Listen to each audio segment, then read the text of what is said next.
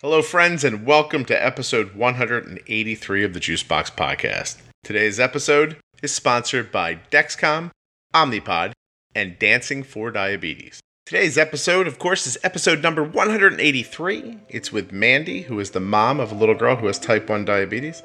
This episode is sectional. Not like a sofa, but it happens in sections. There's like the beginning section, the middle section, and the end. Each uniquely interesting, each unto itself. I had much trouble, choosing the name for today's episode. I've written down 8 options. Wrong hospital, right diagnosis. Don't trade 29 days. The first lie we told ourselves. Insulin, I need more insulin. Everyone sit down, let's figure this out. But I couldn't decide what to call it. I still don't know. Oh well. I'll surprise myself when I type it into the typey thing, where I put the words. 2 last things. 1, please remember that nothing you hear on the Juicebox Podcast should ever be considered advice, medical or otherwise. And 2, tickets have just gone on sale for Dancing for Diabetes' big show in Orlando. The show's coming up on November 10th. It's at the Bob Carr Theater in Orlando. Those of you who know it know it's a beautiful facility. You can get your tickets now. Go to dancing4diabetes.com.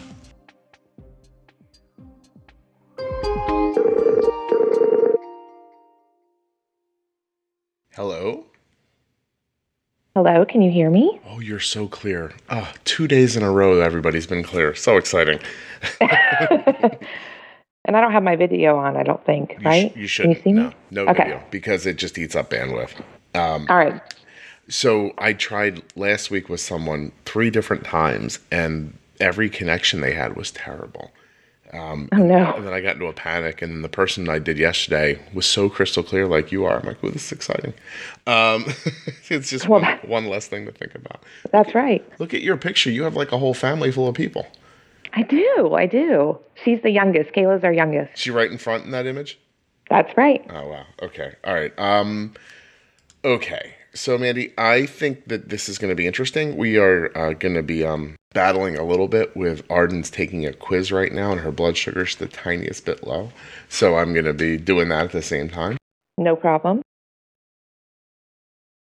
I'm Mandy, and my husband is Paul, and we have 3 girls. They are 13, 11, and 8, and our 8-year-old Kayla is the one that has type 1 diabetes. And she was diagnosed? She was diagnosed when she was 5.5. You guys started with just like a meter and pens and stuff like that, right? Yeah, she was in the beginning of kindergarten, and when we went to, when we left the hospital, we left with injections and really no conversation of any other options at that point, so. It's interesting, is that like no one mentioned to you there are these things that pump insulin, or like none of that really happened? No. Any type 1 in the family, endocrine issues, anything like that makes this less like, oh, how did that happen? Actually, Kayla joined our family through adoption, and we had some medical history, and type 1 was in that. So we did know that there was a possibility. I was not familiar with the odds of that, as far as whether or not that made her very likely to get it or just somewhat likely. Right. So when she was about 3, I actually remember talking to the pediatrician about it and her saying, it's something we definitely need to watch for.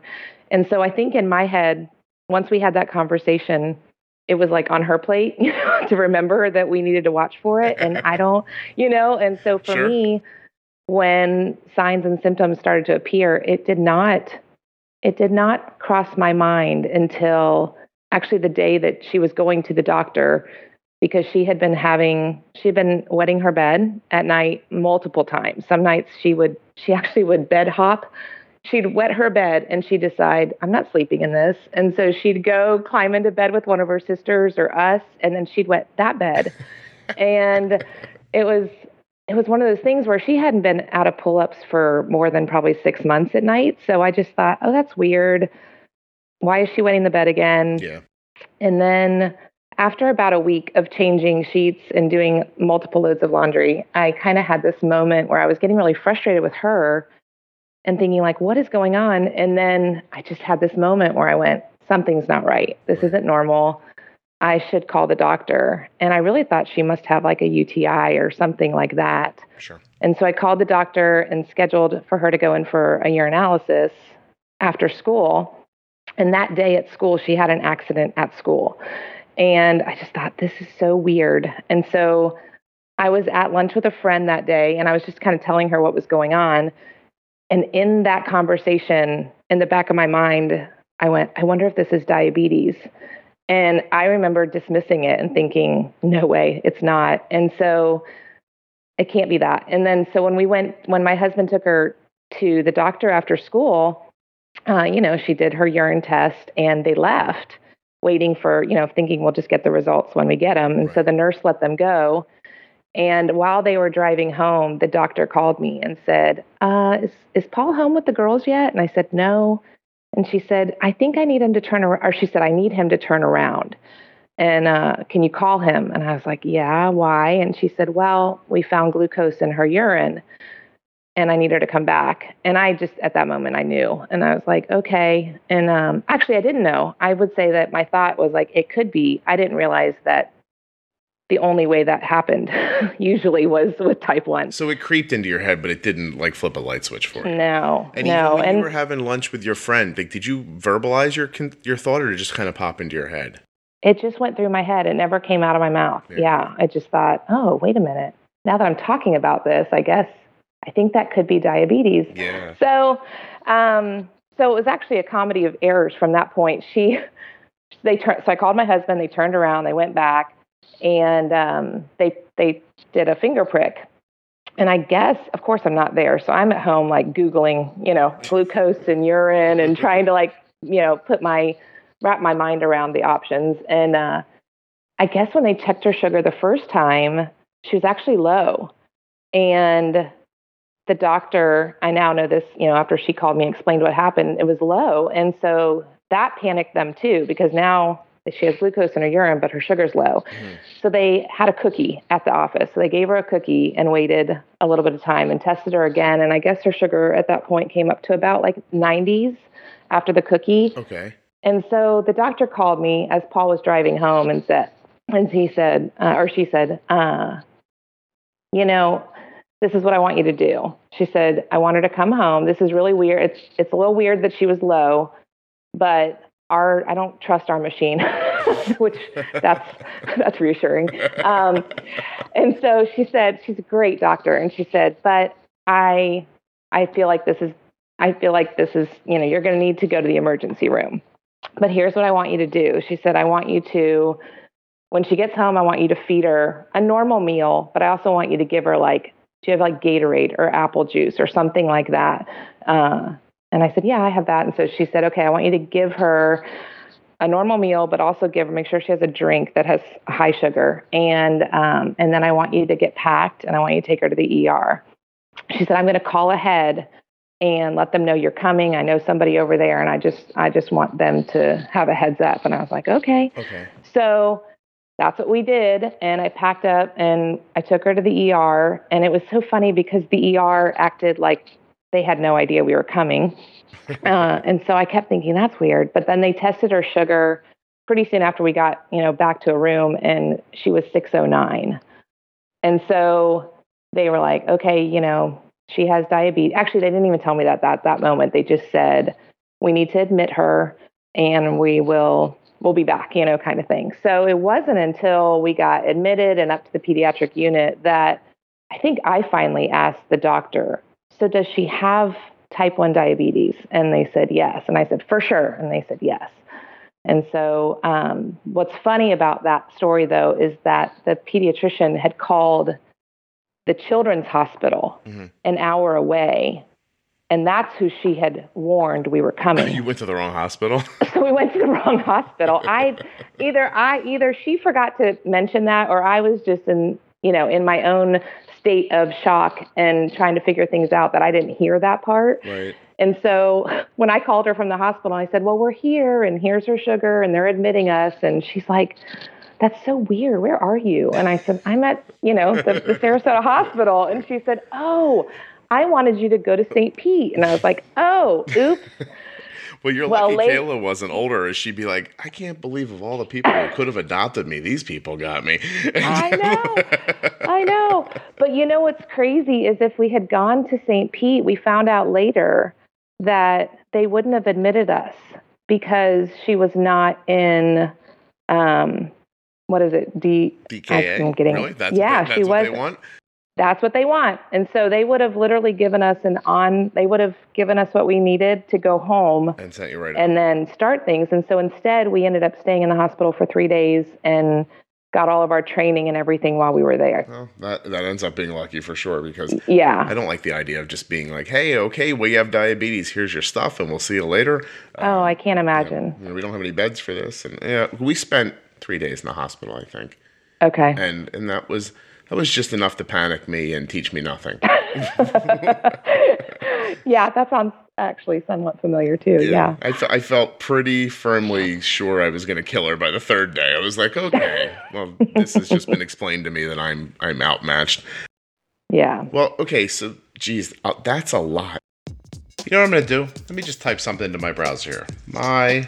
myomnipod.com/juicebox. Request a free demo kit. There's a handsome man holding a book and smiling. What do? I scroll down. It says, hey, you like freedom, don't you? Try a pod for free to experience how literally it can truly be. Actually, that word's liberating, which now makes more sense.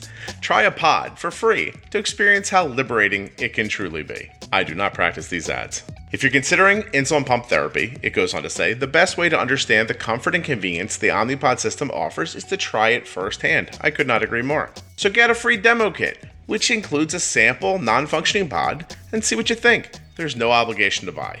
It says here that you can wear a non-functioning pod to see how it feels, you can find the area on the body that works best for you, and you can feel the freedom you could have with the Omnipod system. That's it. And there's this adorable little kid here playing with a toy dinosaur. Request my free demo kit. What do I have to do? First name, Scott. Easy. Last name? Benner. I know this. Easy. Zip code. I know my zip code. It's 5 digits.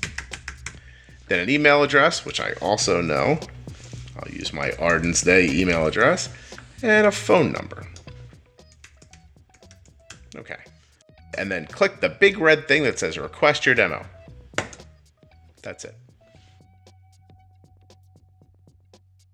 Listen, please go to myomnipod.com/juicebox. Or if you want to help out the podcast, find the links at juiceboxpodcast.com or in your podcast player. Because when you make the clicky on those links, Omnipod knows you came from here. You gonna do it? You should. There's ways people do things, and the minute you disrupt them with not what they're expecting, stuff does get thrown into upheaval.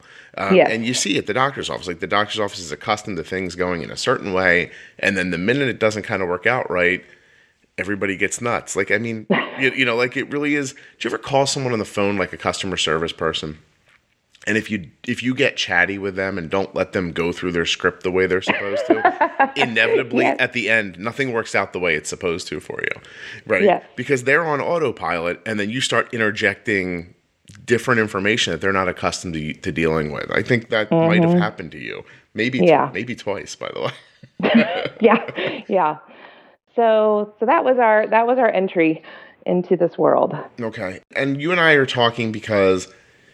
Yeah, this poor podcast needs to come out more frequently than once a week because I'm so slow to get to people. But you and I spoke originally back at the beginning of 2017. This will freak people out when they end up listening to it like in the spring of 2018 or something like that. Right. But you were just like, hey, I found the podcast and we're getting a pump and I think it's great. And you were just like, do you have any ideas of things I should know or wonder about prior to going in for this pump class? And I, much like I usually do, email back and say, I really don't want to type all that out. So I'd be willing to talk to you on the phone, but there's no way I'm going to type any of this out. Right. Because I'm lazy and my typing skills are not great. For a person who wrote a book, I don't type well. So it's sort of fascinating. That's an issue. Yeah, it definitely is. I was much better during that period of time while I was writing, but now I look down again and I'm like, oh, I'm not as good at this as I was. But so we had this really nice conversation that went, I thought, well, and time passed. I must have mentioned during the conversation that this would be interesting, like hearing about the transition from, because you were really going through it from needles and a meter to a pump and a glucose monitor. And you did end up with a Dexcom and an Omnipod, right?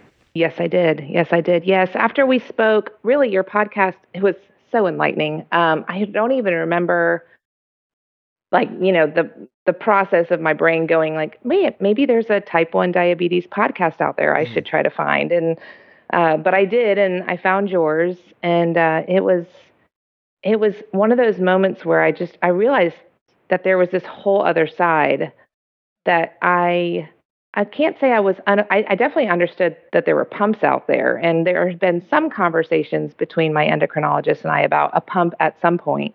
But the CGM, for some reason, that was nothing that was not ever mentioned or on my radar. To be honest, the only thing I had been hearing about were diabetic alert dogs, and I was thinking, well, we need to get one of those because that would be fabulous for something to be able to notify us of her sugar either rising or dropping.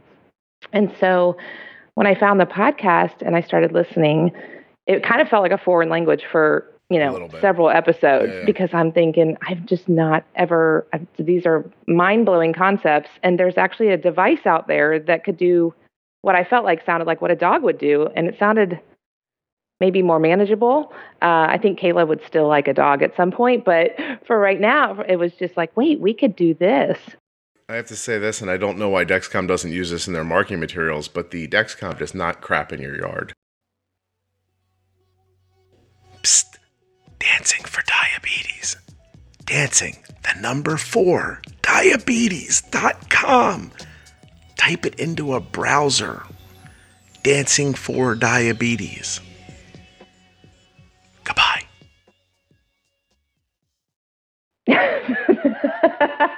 Really huge upgrade. Yes, very true. Yeah, no, I do think that I struggle with the idea that there should be an entry episode, maybe, but I've watched over the years blogs struggle with that idea too. Like there should be like, hey, if this is your first time, or here's some definitions, but it's so dry and boring. And like, I just think that when people listen, if they really want the information, they'll listen through and they'll figure it out. Yes. You know what I mean? And maybe that's the best way to reach the people who are ready for it, is kind of my expectation at this point. Well, and I think it's true. My personality is definitely one to like be an information gatherer first and kind of think through all the options and think about the things that could go right and things that could go wrong and play out the scenarios. And that's what happened by listening to real people tell their stories. You saw a lot of variations by listening to the podcast of, I don't know, it allowed me to just kind of quickly, I felt like, get a bunch of information and play out some scenarios. And it really piqued my interest. And I went to my husband and I was like, okay, I know what we need to do. And he was like, okay. Did he say, how much is this going to cost? Yes, exactly. That should have been probably his first question. Yeah. But he was like, okay. And sure enough, I was having she was having her 3-month appointment with the endocrinologist coming up. And so we went in and I started asking questions, and she said, well, the first step for us is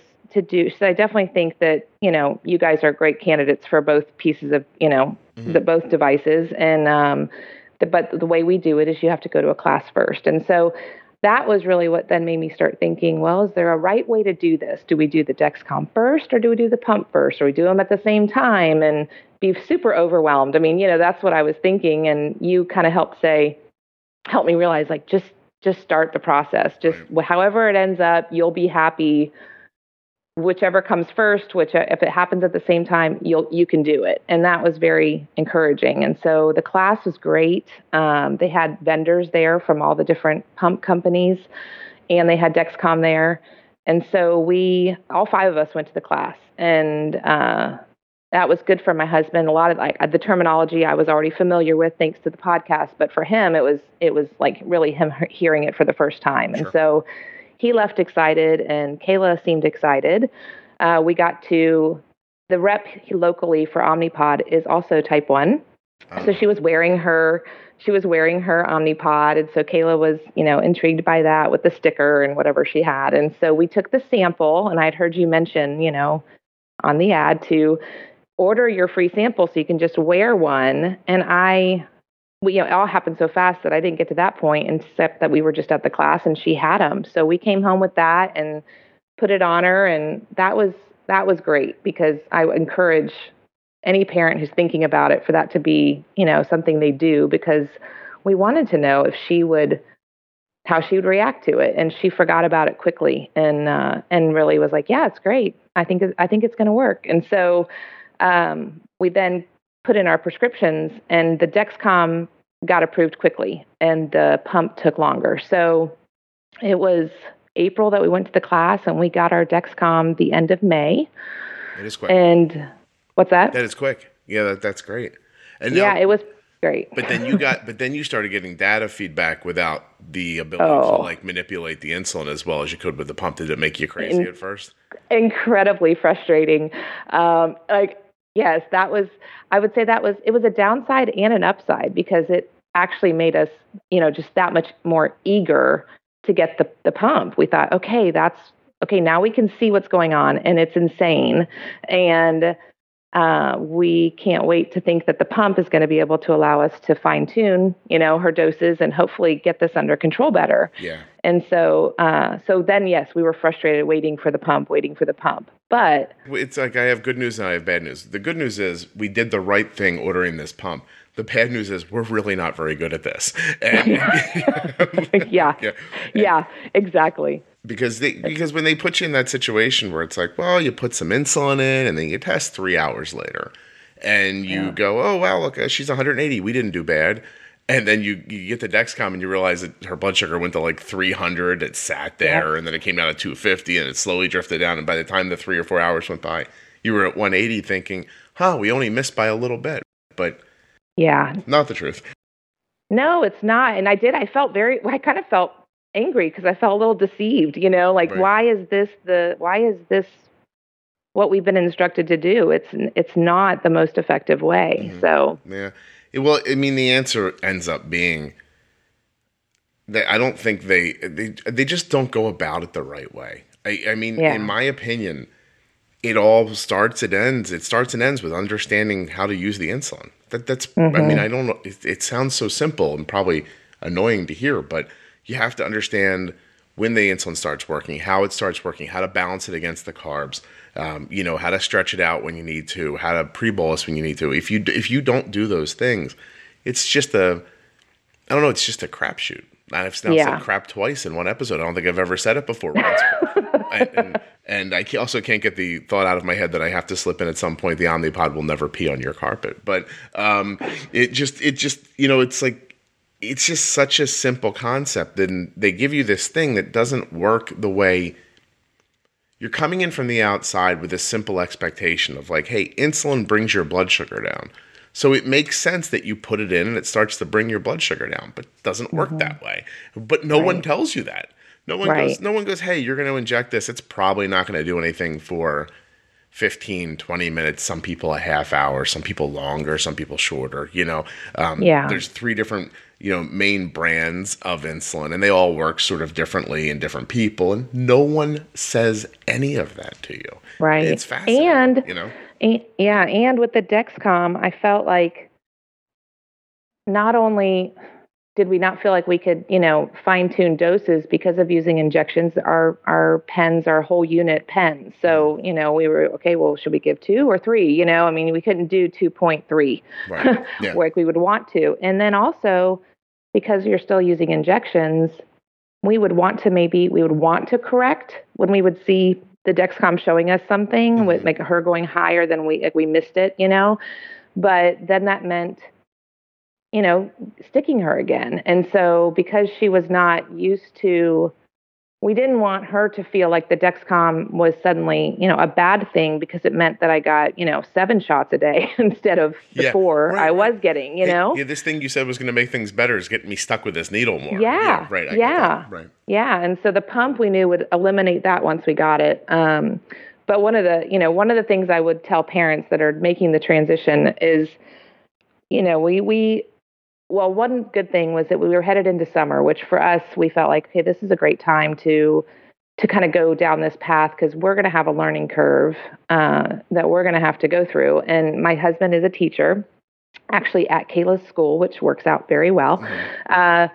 But we were like, okay, it's going to be summer. And so that was a plus timing wise for us. But because we didn't get that, we ended up, I'll go ahead and tell you, we didn't get the Omnipod until a week and a half before school started. So what we thought would be a wonderful transition, instead we spent the whole summer at the beach in the pool watching her sugar go, nuts. But we did one thing that ended up being, in hindsight, being a good thing was that we waited for a Saturday. Even though I think we got the Dexcom like during a weekday, we waited until a Saturday and we just kind of cleared our calendar and we just allowed as many hours as needed to set everything up. And it ended up being about a 4-hour process, which I'm going to say is probably pretty long because there was probably things that were happening in our household during that time. Mm-hmm. But, it takes a little while to get all of your smartphones hooked up the way you want and just do everything. But so we kind of took all of that pressure away by just having an open day to do it. And one thing we had done also was I had pre-screened some YouTube videos. Okay. Because I wanted to understand what we were about to do. And I will say that ended up being really helpful for me, even though it kind of scared me because I did see some videos of kids crying, when they got it done to them. Mm-hmm. And I thought, oh boy, like this, maybe, what are we getting ourselves into? Oh, good. They'll be crying. Yeah. Oh, what a benefit. I didn't realize. Yeah, exactly. But I was able to go ahead and then I found the ones of kids about her age that were doing it and weren't crying. Mm-hmm. And those are the ones I showed her because I felt like if I didn't want her, I wanted her, she was nervous. I could tell she was nervous and I was nervous trying not to show it, but she was showing her nerves a little. And so watching those videos and familiarizing myself with it, and her was a huge plus, I think, because then when we all gathered around to do it, I was the one to do it because I told my husband, I said, if I don't do it and it hurts her, then I don't know if I'll ever be able to do it. Mm-hmm. But if I do it and it hurts her, then, well, too late. I mean, I already did it, but if, so that was, so that was my process of thinking on that. And it worked out. She actually did great with it. She actually looked at me afterwards like, oh, okay. That was it. That wasn't nearly what I expected or whatever. So that was a plus. I think most of that crying is anxiety. It's the what's about to happen feeling, especially with and then the one thing about the Omnipod too is it self inserts, so it clicks. Yes. So there's an audible payoff at the end, and it almost like reinforces the idea that like, oh, see, something was going to happen. So you're all ginned up and like tight, and then you hear this click, and you're like, ah, but it's exactly, but nothing really happened. Right. So she still jumps at the click, even though she continually says like, no, it's fine, it didn't hurt. Only one time, and Dad did it. I will say he didn't pinch up the skin well enough around it, and she looked at me like, he's never doing that again. This is not the right person for the job. But my wife messed up one time putting a Dexcom sensor on, and Arden talks about her like she's a completely inept human being. She's like, we don't let that woman near me with that stuff. And I'm like, I got you. But it's ridiculous. My wife's fine at it, right. But no, I hear that. Like Arden does the she wants people to be quiet when she puts it on because she counts the clicks. Oh, know how it clicks? It's like click, click, click, and then it inserts. Arden's like, but it never really inserts on the same click. For the pod? Yeah. Sometimes it's the fifth one, the sixth one, the fourth. You never really know. And she just she wants to hear them. I don't know. I'm like, why do you care? And then she flinches, and I inevitably go, did it hurt? And she goes, no. Yeah, that's exactly right. That's exactly how Kayla is with the pod too. Like, why are we doing all this? And she's like, I don't know. And I was like, oh, okay. So so you, all right. So you went in, you asked for your stuff. It took a little bit of time, but you got it. And then it's interesting because you got the CGM first. So guys, listen, this episode was obviously recorded a while ago, so you hear me talking about Dexcom G5 and calibrating and everything, but today's today, and the Dexcom G6 is available now, and it doesn't need to be calibrated. It's also FDA approved, so you can make insulin decisions without any finger sticks. This morning while I was editing this show, Arden asked me if I could make her pancakes, because this is her last day of summer vacation. So I made her 3 huge pancakes from scratch. Actually, I used a simple recipe that's on my blog, but that's not the point. This isn't a cooking show. Anyway, I made her 3 big pancakes. Put them on a plate, gave her a little turkey bacon, she put a little syrup on the side, took a drink, left. We made a big bolus, we did a temp basal increase. And about 45 minutes later, her blood sugar was like 110 diagonal up, and we gave her more insulin, and it's still 110. How did I do that? I mean, you listen to this podcast, you know how I did it. I watched what the Dexcom was telling me. And I did it while Arden wasn't with me, by the way. Sure, she was just upstairs, but I would have been just as comfortable doing that because of the Dexcom Share and Follow features if she was at school or at a friend's house. Dexcom Share and Follow is available for Android and Apple products. There's no time left in the ad now to talk about how amazing it is to be able to see someone's blood sugar when they're not with you, to see how fast it's moving and what direction it's going, but it's amazing. All you have to do to get started today is to go to dexcom.com/juicebox. Or again, if you could use the links at juiceboxpodcast.com or in the show notes of your podcast app, that would make me happier. But it would just make me happy if you tried the product. Back to the show. Isn't Mandy good? Should have probably just called the episode Mandy. Before I get to that, I want to just go backwards for a second and say that what you experienced, like not understanding what a glucose monitor was and no one telling you about it, that is, I think, quite literally Dexcom's biggest hurdle. Is that it's just, it's one of those crazy things. I always liken it to TiVo. I don't know if you have a DVR in your house or not, right? But TiVo is an incredibly better version of a DVR. Like, it's just that any of your, like, whatever you have from your cable company is nice, and I'm sure it's great, and it records your television and blah, blah, blah. TiVo's so much better. But how do you tell people about that? Like, how do you let them know there's a thing out there when it's not something that everyone has, when it's not, it's not intuitive to believe that there's even a thing that would tell you what your blood sugar is doing? Like, it's not something you would just know when you're brought in from the outside. And you know what I mean? Like, and you don't know anything about diabetes the day before. So their biggest hurdle still is just people who live with type 1 diabetes, even just understanding what it is. And I find that to be terribly tragic. Like yes. it just really is. Like, that there's something, like, forget the business of it or anything like that, that there's something that tells you how fast your blood sugar is moving, what direction it's going in, and it's not something people know about. That's sort of terrible. Trying to deal with it with static information, trying to make decisions based on something that is a standalone number that, you have no idea, like you said, the direction it's moving or what it's been doing.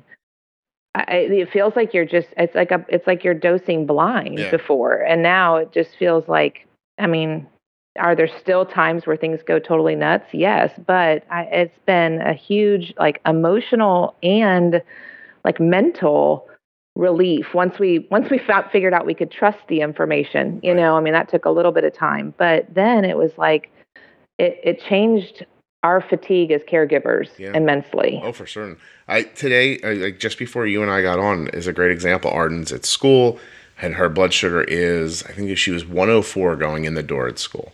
And it was nice and steady, but she was having this, the drift down where the number's moving, but the arrow never indicates that it's moving that fast. Right. And I kept thinking, like, it'll be okay. And she got to 80, and I went, all right, you know what? I'm going to shut her basal off. But then I'm texting her, and she's not answering. So it's like, oh, this timing of this is going to get messed up, because by the time I get her, the basal's not going to work. Like, I know it. Right. But okay. So, I'm texting her. Finally, I get the text back. I'm trying to take a quiz. And I'm like, oh, I don't care. Just, I'm like, shut your basal off. And I did it for an hour. I'm like, I'm going to give this a shot. I said, but look for another text soon, because we might have to put a little juice on this. Yeah. And I waited, and it went 80 and 76 and 72. And I was like, come on. And right as you and I were getting on about a half an hour ago, it was right at 70. And I'm like, ooh, is this going to work? And you and I were on for about 10 minutes when I was like, all right, she needs like a little bit of juice. Because she went to 68, and I was like, all right, Yeah. all right. So she drank a half a juice, she waited, and now it's holding at 68. And I can tell on the Dexcom, the bend of the line, that it's coming back up again. Yeah. And so not only did, Arden didn't have to go to a nurse or go, drink a ton of stuff and have her blood sugar shoot back up again, but Right. her blood sugar is going to sit right around 70 for probably end up being like 40 minutes. And I can tell by the bend in the line from my experience, she's going to go back up to about 85 or 90 and sit there again. So we addressed this kind of drifting low blood sugar without creating a high. Yes. And all that comes from the information that I get back from the glucose monitor and the ability to shut off her basal and all these things that I find myself repeating over and over again, but I don't think anyone really appreciates until they get the stuff in their hands and they can try it. What was your experience once you had the gear and you were trusting the information? Because that is, I don't know if you've ever heard me say this convoluted sentence on the podcast, but you have to make these decisions, you have to trust that what you know is going to happen, which is not always easy to do in the beginning, I guess. No, it's not. And I think that, the first lie we told ourselves was, okay, I'm like, well, we're going to set, we set the low right. I mean, I think we put it for 80 as far as an alarm, for an alarm to go off. And, but we I just thought, man, out of the gates, we're going to put the high. Let's be, a little realistic and let's just put it at like 200. Okay. Well, for the first, I mean, within like 12 hours, she's like, it's beeping, it's going off. And it was always because of the high. That's what we kind of felt like we got it so we would not feel as anxious about her going low. Right. Because I think, as parents, that's what you're taught to be really scared of. Sure. And common sense tells you to be more scared of that in the moment. Right, yeah. Right. But it took listening to your podcast to realize that I needed to be just as concerned about the highs, to be honest, in the long-term things that would come into play by just, her allowing these high blood sugars to continue. So we were obviously overambitious at how well we thought we were going to control things once we could see it, because that's when we realized that, the pump was going to come into play, hopefully with the highs. But so we just removed the alarm for the high for a while. Like we just didn't even want to know. We didn't want it to be going off because it was going off all the time. Right. But yeah, I think that for us, it was, once we learned to trust it, at first, I think my husband thought I might, and I think he thought the same for himself, honestly, that we might become a little obsessed with watching her numbers. But I would say that it took about a week before, we were still, testing her here and there, not just at the calibrating times, but testing her periodically just to kind of see how accurate the Dexcom was. Right. And it took about a week for us to realize, like, okay, it's right. It's accurate. And, at least within, a small margin of error. And so, yeah, it didn't take long for that trust and for us to realize that because we trusted it, we weren't, stalking the app and trying to see, where is she? And we really just started to let it tell us, and use it as information instead of using it to just to totally dominate our life. Yeah, it's not a report card. It's helping you understand. But I have two thoughts off of what you just said. So the first one is the concept that people are going to get overwhelmed with the data and just, I think that's largely kind of a misnomer. Like it seems like it's a reasonable thing to worry about, I guess. Like I know as a person who thinks of myself as somebody who puts information into this space, like initially I was worried about that as well. I was like, oh God, but I realized then I was worried about it because I had found this group of people online who were insane. And they were helicoptering with it. And I was like, oh God, this is going to happen to everybody. But then that wasn't the truth. Not everybody felt that way. But moreover, the people who began like that eventually stopped being like that too. Because they went through the process that you're talking about. It's just like anything else new. People have been around a little longer are like, that's not the right way. And it ends up, I would never be concerned about that. It's not true. Even people who obsessively look at the numbers, I think that eventually it lessens for you and it goes away. I can't tell you how infrequently I look at Arden's blood sugar. I look at it more during this podcast so we can talk about it. Like, we were just talking about Arden's, right. little thing. She's 76 right now. I can't tell you how happy I am with that. Yeah. Like, you know what I mean? Like she's going to keep drifting up, and I'm telling you, she's going to get to 85 or 90 in about an hour or 50 minutes. I'm going to have to pre-bolus her for lunch anyway. It's perfect. Yeah. But my other thought is now you've got this threshold, and it's going to tell you when you go above it. And in the beginning, you don't know what you're doing with the insulin. You think you do, but you really don't. And neither does anyone else right away, Mm-hmm. And so now all you're seeing is, God, we miss so greatly that I can't even put this high thing on. It's going to beep all the time. But in the end, that becomes a lesson about, okay, well, obviously we're not doing it quite right. So what was the first thing you figured out when you realized you had no ability to stop it from going over 200? Like, what was the next step you took? You guys that have been listening for a while, you must know when the ads are coming, right? This is one for Dancing for Diabetes, so it's really quick. I've already told you what Elizabeth is doing there with Dancing for Diabetes, just helping kids living with type 1 through dance. Well, she's also putting on a show in November, as she does every year. If you're in the Orlando area, they would love for you to come out. Go to dancingfordiabetes.com to find out more. That's it. Dancing4diabetes.com. What was the next step you took? We were taught early on that, or we were told, to wait and dose her after her meals, because you don't know if she's going to finish everything, and she's could be at that age. And honestly, yeah, I can see that in the very beginning, but after a while, you start to realize that your child's going to, like, what their appetite probably is going to be and what's realistic for them to eat. Especially when you are in this situation, you're more hyper focused on, I guess, judging that. And so I think for us, we realized our first change was, okay, now we have the Dexcom, we can feel comfortable dosing her ahead of her meals, because that's something you had talked a lot about. But that was the first step for us to seeing an improvement with the drastic highs, I would say, and so that took a little time for us to make that realization that that's what we could start doing, because if we, and then of course there's times where we miss it as far as the length of time, but or the food she ate, that's when we started to really try to understand her digestive tendencies, as far as what kinds of foods hit her faster and all of that. But we didn't even have any way to begin assessing that until we started to give her her bolus ahead of her meal and timing it. And so that was probably the first change that we got to make. Well, it's funny because what you just said echoes what we said 5 seconds ago, because before diabetes or with your other kids, have you ever thought, oh gosh, we have a real problem here. These kids don't eat. No. Right. No. Right. Right. You've never thought that. But the minute you bring the insulin in, it seems like a reasonable concern. Like, oh gosh, what if they don't finish their lunch? And then you realize sometimes you put a full plate in front of somebody and they don't finish their lunch. And now you go, oh God, this is a real concern. You've just reinforced your concern with more specious information. And so it's, I mean, I get that kids don't always finish their food, but like I tell people all the time, especially with little kids, there's got to be some amount that you're comfortable they're always going to eat.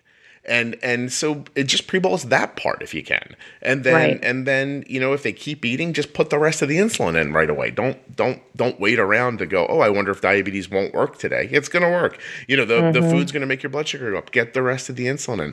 It's just such a simple, you need those simple concepts. Like when I talk about, because I think everyone errs on the side of caution so much, and they do it in so many aspects of diabetes. That's how they end up with high blood sugars.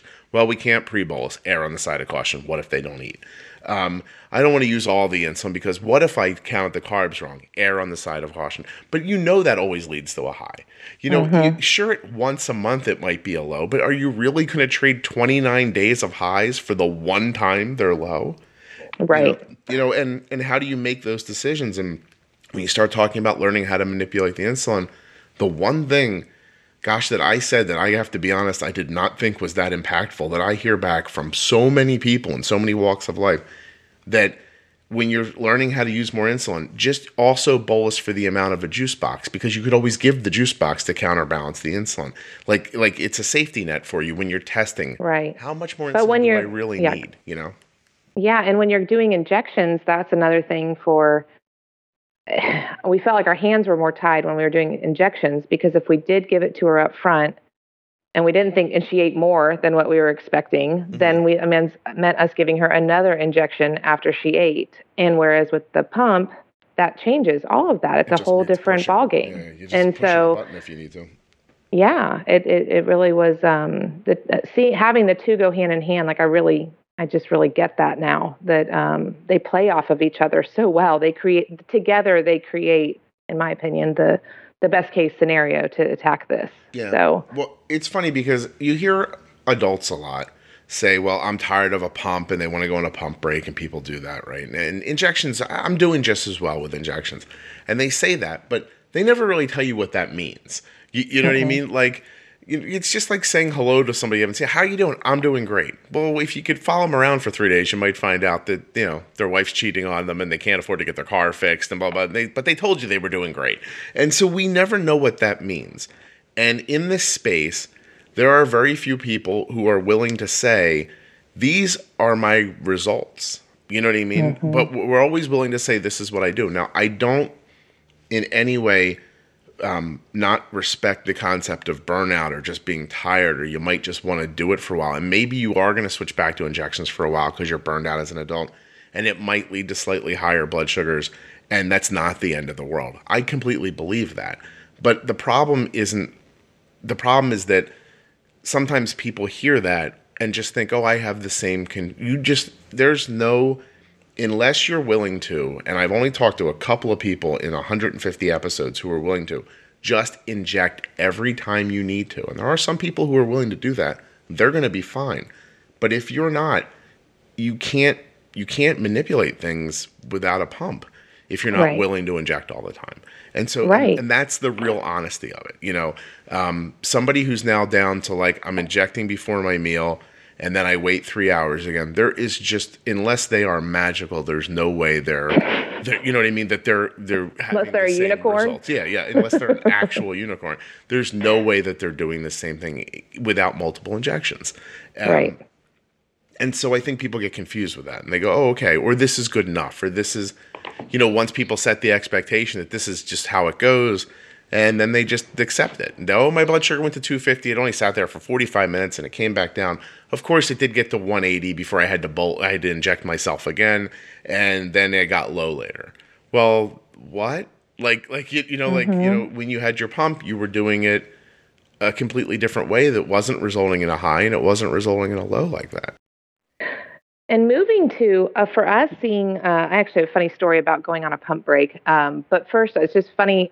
One of the things that we feel like has also been, and maybe it's just our imagination, but I don't think so based on the story I'm about to tell you, but going to, I didn't understand that the pump utilized fast-acting insulin on a constant drip to substitute for the Lantus we were using. Like I didn't totally understand that until I went to the class. Okay.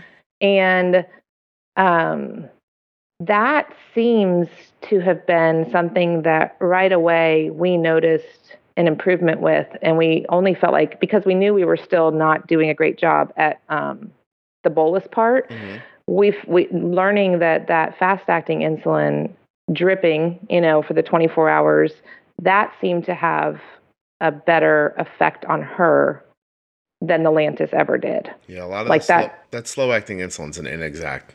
So it's amazing insulin, but it's an inexact science. I don't know if anybody's ever talked to you about it, but you inject it, it crystallizes under your skin in like a rock, and then it basically melts away slowly. I wondered. Yeah, that's how. And so there are times when your body absorbs it faster, it disintegrates quicker, you know, whatever it ends up being. That's how you see like kind of lows with it. And then sort of at the end of the 24-hour period where people see highs, because the companies that make this insulin can say all they want that it's real steady for 24 hours, but that's kind of BS. And so some people split their Lantus or their Levemir or their whatever the other one is. Like they'll do half of it, or or figure out what the breakup is and do like every 12 hours some. Wow. Right, and to try to keep it more consistent in their system. Interesting. Yeah, but no one's going to tell you that. You know. Right. So. I'm actually getting notifications about Caleb right now. Oh, no kidding. What are we looking at? I don't know. I don't want to hang up on you by looking. Let's see. Are you still there? I'm here. You're doing great. Okay. All right. Let's see. I just didn't know if by changing screens. So she's 77 diagonal down, but it's 10:45, so she's actually about to get a visit from her dad to dose her for lunch. So he'll take that into consideration. But it's lunchtime. But she has been at, let's see. I always think it's a win if for 24 hours we've not gone over 200, even like in a weird spike. Like for me, that's like, yes, that's been a good 24 hours. But yeah, for the last 12 hours, or even 6 hours since breakfast or early this morning, she's been under 120 and pretty steady. That's so excellent. That's a good. I'll take that. Yeah, that's good. And I don't want to boast my clairvoyant skills, but Arden's blood sugar is 95. So nice. Yeah, nice. And so, but it's such a good point. By the way, two things. First of all, 77 diagonal down right before lunch, huge win, win, fantastic. And what I just did by telling you I did this, and I expect her blood sugar to be 95, that to people should not be like, oh, well, this guy's better at it than I am. What you should think is, I used to be terrible at this, but I've had enough experiences in these moments that I just know what to do and it works out. Yeah.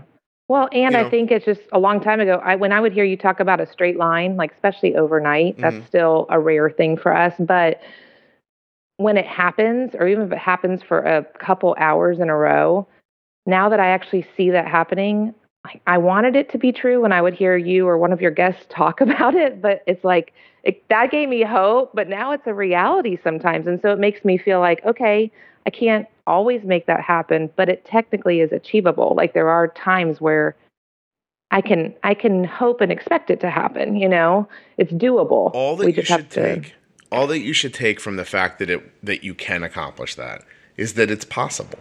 That, and because that possibility is enough for me, at least in my mind, to stop me from going, 200, nothing I can do about it. That's all, because there is something I can do. A person contacted me this morning through Instagram, which, by the way, people, I do not like chatting through Instagram, but okay, if that's how you do it. And she said, what do I do about the dawn phenomenon? And she told me what she was doing. I'm like, oh, you're doing all the right stuff. And she's like, well, it's not working. And I was like, well, more insulin. Like, it's not really like, you can like stop searching for like why, like, oh, it's the dawn phenomenon. No, your blood sugar's higher. Oh no, it's Chinese food. No, there's a lot of carbs in that. Like it's just, all of this stuff is the same thing. If your blood sugar's high, you need more insulin. If your blood sugar's low, you needed less insulin. You had to time it better. It's not like there's not some magical phenomenon that's changing the nature of diabetes. There is something pushing your blood sugar up, but the answer is still the same, right? Right. Insulin. Yeah. I need more insulin. And so it's not. And even as I'm talking to this person, she listens. She'll know it's going to be her and hi. But like she didn't do anything wrong. And I was being like flippant when I was getting back to her. I'm like, you just need more insulin. And she laughed and she's like, I know, but like, what about this? And I'm like, you're not doing anything wrong. I said, the only thing I can't give you is like, you're an adult. So there's no one helping you.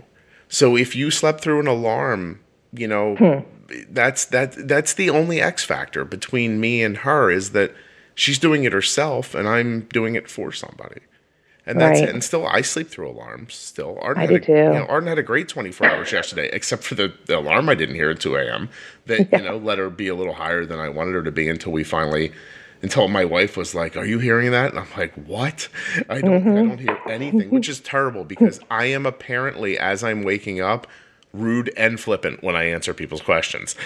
So my wife's always like, "Why do you talk to me like that?" I'm like, "I don't know what I'm saying to you. I'm asleep." I'm asleep. Yeah.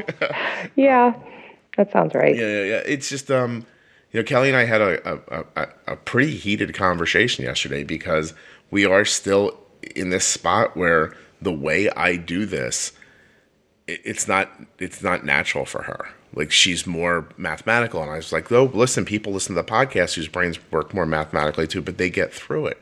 And I said, I don't know how to explain it to you, like, quickly. I only know how to talk about it like for an hour once a week till it starts making sense. Like, you know, and I was like, maybe you should listen to the podcast.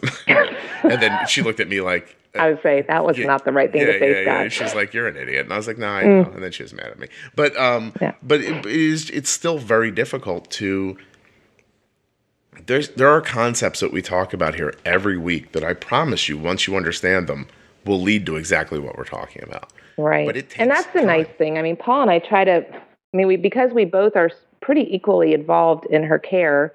I mean, on the school hours, even though I might get notifications and he might text me something crazy going on, or he'll say, have you seen her, sugar? You know, or, you know, whatever, and in a good way or a bad way. And we communicate a lot, but we're kind of equal, but that doesn't mean that there's not times where he hears something, a tip or information on something he kind of follows or tracks, and vice versa with me, that we aren't somewhat still challenging each other. And I think the biggest thing is hearing you. I've heard you say so many times, like, you know, you can spend a lot of energy trying to figure out the why, but in the moment, like, it really doesn't matter. Yeah. She either needs more insulin or she needs more sugar, and you just kind of have to do that. And he and I that's a challenge for both of us, is because both of us we like information. We want to think through things. We want to make the right decision or keep ourselves from making the wrong decision next time. So we both tend to be over analytical.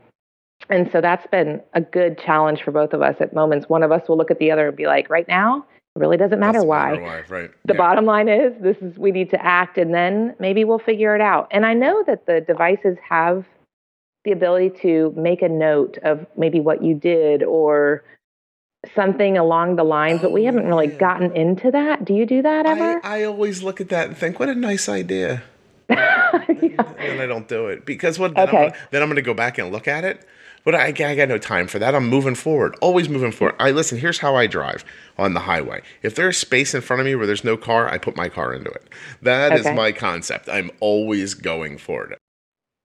I don't doubt that it might be helpful for me to look back and say, oh, look at this. But my brain just does not work that way. Like, if you were with me today when I was stopping Arden's drift and adding stuff at the right time, and then when she didn't get back to me at the right time, changing what I did, there's literally no conceivable rhyme or reason to what I'm doing other than I'm looking at that line and deciding what I think is right. And I think that, as difficult as that is, if you really want to live as kind of unencumbered as you can with diabetes, that needs to be how it eventually occurs to you. Because you can't, really think of what you're talking about here. Like, do you really want to send Kayla out in the world where she's busy doing math and constantly all day long for 24 hours for the rest of her life? Like, you need to get her into a place where she just sort of knows, you know, and that's going to take time. It's going to take an incredible amount of time. But I think it's the most natural way. And beyond that, I hate to talk like this, but in 2020, these things are going to start making a lot more decisions for us. And so it is going to be even more important for you to understand the magic of it, because so much is going to happen between that algorithm and that pump that you're not really going to know why it's doing what it's doing. But if you see what the line is doing, if you see how much insulin goes in at that moment and the timing of it, that to me is it. I don't know. It's not magic. It's like art a little bit. Like, it really is. It's like paint. I see that. Yeah. I wanted it to be the other way, though. I wanted it to be an A plus B equals C. And that was extremely, like, frustrating for me. I spent way too much energy being frustrated over that. Trying to make diabetes fit into like a... See, when I tell people you can't expect a light switch fix for diabetes, that's what I'm saying. Like, it's not a pill. It's not like you hear people all the time like, I'm going to get my basals right. I laugh at them. Like, what a fool's errand. You're going to get your basals right. What? And then the kid's going to grow 3 more pounds, or you're going to lose 10 pounds, or you're going to get stressed out at work, or blah, blah, blah, or this is going to, like, or all about a million different things are going to happen and your basal needs are going to change. Just set a basal rate that's about right and bump it around once in a while with temporary basals. It's because it's this dream that you're going to put everything in this exact situation. You're going to learn how to count carbs exactly right. And then once you do that, this is all going to be easy. But that's never going to happen. like not for me, at least, Right. And you know what? That reminds me of a quote that really was kind of, mind altering for me going through this. Was I really felt that way in the beginning, just a very, like, this is not easy, just kind of focused on it being hard. And I started to realize until I heard this quote, I didn't realize this is what I was doing, but I heard a quote that was something along the lines of, hard doesn't always mean bad. Sometimes hard is just hard. And I had started to make diabetes bad because it was hard. Right. And so that just really shifted me to go, you know what, this isn't bad. It's just hard. And something's hard. Sometimes hard is just hard. And so I need to stop looking for easy and, just start to realize what I do have control over and what I don't. But that, it's hard. And was that quote about marriage when you read it, do you think? It could be applied to a lot of things. It certainly could. Well, that's it. Yeah. But it's a very thoughtful way to think about it. Like, just because it's not, listen, this is, I don't know, I sound like a broken record at some point, but nothing is guaranteed in life. There's another saying that helps you. Like, we all have this expectation. Like, look, you grow up, your parents take care of things. And some people don't have that situation. So life gets harder for them earlier. So when something gets hard back, they expect it. I grew up, I'm adopted. I don't know if you know that. So I'm adopted. Oh, I didn't. I'm adopted. I was adopted right as I was born by people who divorced when I was 13. On my 13th birthday, my dad left my mom. Like, literally, we had dinner for my birthday. He took a shower and he left. My life got very hard right then and there. Yeah. And so I'm accustomed to things not going well. We grew up without money. We grew up without a dad. We grew up when my mom didn't drive a car. You know what I mean? Like we were, like, things were hard. So I expect life not to be easy. And when it isn't easy, I'm not thwarted by it. I don't go, oh, this is it. I was promised, a rose garden and I got a bunch of weeds. I just go, okay, let me get these weeds out of here so we can plant some flowers. And I think that some people don't have that. Some people just grow up in great situations where things are taken care of for them. They have this really wonderful pie in the sky expectation that life is just going to go like that. And then can you imagine if you have that expectation and then not only does it suddenly not go like that, but it's diabetes. Yeah. It's not just like my dog peed on my carpet and I just bought it. It's this, Mm-hmm. And then it's like a lifelong sentence of hard. Right. And then you form an adversarial relationship with diabetes. Yes. And I'm telling you that when my daughter got diabetes, I was just like, yeah, that figures. This was always going to happen, wasn't it? Like, you know what I mean? Like, when I was, 15 years old and my mom was like, couldn't pay the bills, I didn't go, oh God, we're going to die. I'm like, all right, everyone sit down. Let's figure this out. And I don't know what that is. Maybe I'm just lucky that my life went like this and then dovetailed into diabetes, because I always say in a very specific way, when the zombies come, Mandy, you come get me, because we're going to live through it. Because I literally be like, just zombies? They're not going to leave me on my birthday, are they? Right. It's just, I think sometimes it is just your perspective. And that's why I talk about perspective so much on here, because I think it's a huge part of your attitude and how do you end up handling things because of it. Attitude, it's really true that attitude can be everything. Mm-hmm. It really can. And that goes with the fear too. I mean, for me, I think our fear of making the transition from injections to, technology and devices wasn't so much about the concern of being overwhelmed by the information or, which, like you said, you hear a lot. It was just, we we get comfortable and familiar, or things that are familiar. When things are hard, anything that at least feels stable or consistent starts to make it seem like, oh, it's easier this way. Right. But that doesn't mean it's better this way. Yeah. And that was like a huge shift to be like, well, there could be something better, but I have to not be afraid of learning something new and leaving our little current way of doing things, because I don't think it's working well enough to keep her, I don't want to say alive, but you know what I'm saying? Like, it's working well enough to do that, but I don't think it's going to give her her best life or her best chance at this. And so that was the fear I had to go from. Well, I'll tell you, so two things I think to say. First of all, I just went on my little rant, but I want to say to people that I get if maybe you grew up really, horribly, and this was just the straw that broke the camel's back. Like, I'm not saying that if you're not dealing with it well, you're somehow just doing something wrong. Everyone's different. But right. it's just it's an overarching idea that just, sometimes it is about your perspective. And listen, you could have grown up terribly and then gotten diabetes, and I can see that being overwhelming. But we also, for Americans at least, there's this expectation things are going to go well. You're going to grow up, buy a house, get a car, go to college, like you'll get a job, it'll be fine. Some pretty girl will talk to you, you'll have babies. Like, everyone thinks that. Most of the rest of the planet doesn't think that. Like, most of the rest of the planet struggles. I saw some video last night of some bombing in Syria. Every building's made out of cinder blocks. Yeah. Like, they all just live in cinder block squares, and people are dropping bombs on them. So if you gave one of those people diabetes, they'd probably just be like, well, I guess so.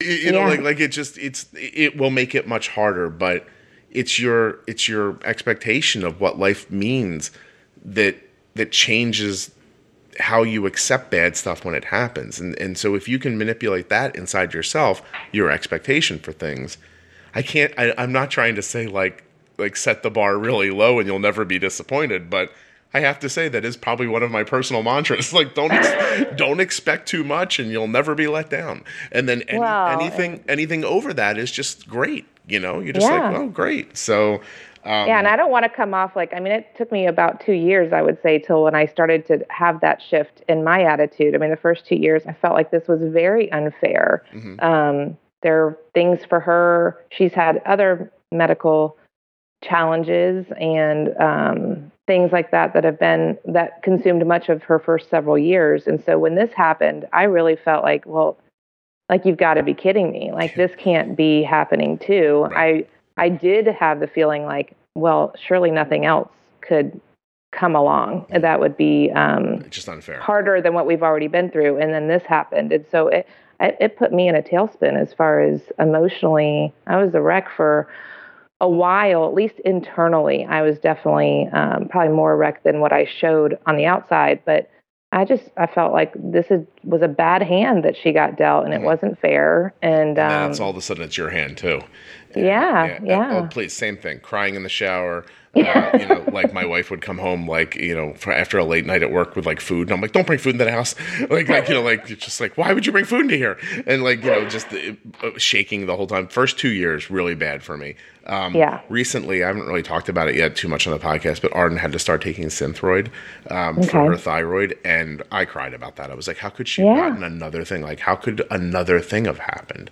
But then I went and found a bunch of people who have thyroid issues and diabetes, and they're doing good. So, Kayla has celiac on top of it too. And I've heard a couple of your podcasts where celiac has entered the picture. And that's my pediatrician, I think, she was like, I know you can handle this if anyone can, but I'm still scared to tell you what I'm about to tell you. And I was like, what? I think we also found out recently Arden's lactose intolerant, which we didn't realize for a while. Yeah, so there you go. Just like, yay. Yay. That's what, the celiac, honestly, I was like, okay, okay, we can do this, Arden we can do this. Such a good attitude. Like literally last night, she's like, I'm going to have ice cream. And I was like, okay. And I said, you take the Lactaid. And she's like, yeah. She was already doing it. And she takes it and she starts eating the ice cream. And she goes, well, either this is going to be okay or I'm going to have diarrhea. And I was like, and she just said it so matter of factly. I was like, wow, good for you. And sorry about all this. But really just a good soul, I guess. And I think that's just something you have to tend to on your own. You really do have to keep that part of you alive, or this all can really eat you up pretty quickly. Right. Yeah. Sense of humor is good, which if we have time, I want to tell you our involuntary break from the Omnipod. Mm-hmm. Well, Mandy, that happened. We're a little over an hour. Go ahead and tell this one. We'll go out on this one. Go ahead. Okay. So we, here we've adjusted to having the pump now too since beginning of August. And we went on a winter break vacation to go out skiing. And I had done, some research about, cold weather and insulin and, just anything that, and skiing, all of this. And I'm thinking, but this is good. We've got her pump. We've got her Dexcom. We've got this. We can do this. Right. And because of the holidays and the way her insurance works, long story short is that they did not get the paperwork processed for her next renewal of her pumps in time for us to get the shipment before we left for vacation. And so, yeah. Now you're skiing with pens again. That's great. Yes. Yes. And so I thought to myself, okay, well, we'll do a little pump break. Not what I had planned at all, but we can roll with this. And honestly, I thought if one of the two devices were going to go, it was the pump, because I thought, I just can't imagine though what it would have been like to not have her Dexcom working and us out there skiing and doing things that, her body's not used to doing. So if one of the two had to go, the pump, but she handled it great. And at first she was kind of like, yay, injections again. I mean, it was almost like a little nostalgic, like, okay, we'll do shots again. And it was funny how quickly, it was good for us to realize that we hadn't forgotten all that. It's like riding a bike. Mm-hmm. You just go back to it, but you quickly realize that this is not our preferred method. Like her sugars were very hard to manage because on top of it, we had anxiety and excitement and travel and weird sleep routines and skiing, cold weather, all of those factors that we're not used to having on a regular basis. We had for a week, but we managed. And then it was the icing on the cake, though, was with 2 days left, we knew her transmitter was going to probably expire while we were gone. So we had packed her backup transmitter to change out. And sure enough, with 2 days left in the trip, it happened. And so we changed out the transmitter, and our phone kept saying it couldn't pair with it and it couldn't find it and to re-enter the number. And we're going, what is going on? Well, sure enough, after multiple attempts and Dexcom being great, I love that we can call them anytime and say, we need help. And they really tried to walk us through it. And finally it was like, yeah, you got a bad transmitter. We don't know what to tell you. And so for the last 48 hours, we took that off, and she was on a meter and on injections for a couple of days until we got back to town, and then all the new stuff arrived, and we got her back up and running, but was not at all my plan, and but we rolled with it. So if you go back about 20 episodes right now, you'll see one where we're at the Adele concert and Arden's PDM just fries. Oh no! Like, now, really, right this second. Not at home or not at, blah, blah, or, listen, the timeline will be all messed up, but Izzy Meehan just had a terrible car accident. Her blood sugar got really low. I don't know if you've heard about that in the community. Not just 17-year-old girl coming home from high school, crashed her car. They think she may have been going up to 100 miles an hour at points. Oh, man. And thrown from the car, really direly injured. And I was talking to her mom on the phone, and I remember thinking, and I said to her, I'm like, God, it's so random. Had she just been in science class, she would have just passed out. Like, you know what I mean? Like, and that freaking PDM could have, I had it for years. It could have went bad at any time. I left my home, drove into a city, was in a concert. That's the moment. That's the moment. That's how I felt. I'm like, really now? You're like when we can't do anything? Yeah, I get these transmitters all the time. They always work. The one bad one I get, I'm skiing. Yes. I hear you. I really do.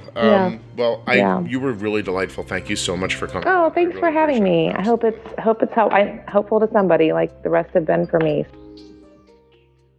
Thank you very much for listening to episode 183 of the Juicebox Podcast. I cannot thank you enough for tuning in every week. Please tell a friend about the show if you think they would enjoy it. That's it. Well, that's it except for to say thank you to Dancing for Diabetes. Don't forget, in November, they're having their big show. Omnipod, the tubeless insulin pump that Arden's been using since she was 4 years old, and of course, the Dexcom G6 continuous glucose monitor. Links for all of these wonderful things are available in your show notes, right there in your podcast app, or of course at juiceboxpodcast.com. I hope everyone had a wonderful summer. I hope you guys have a ton of luck sending the kids back to school. There's a whole bunch of 504 information on my blog if you need it at ardensday.com. Otherwise, I am very excited to keep bringing you the show every week. I have a lot planned for the rest of the year, and I can't wait to get going. I need to send my own kid back to school so I can get some stuff accomplished. I'll see you next week.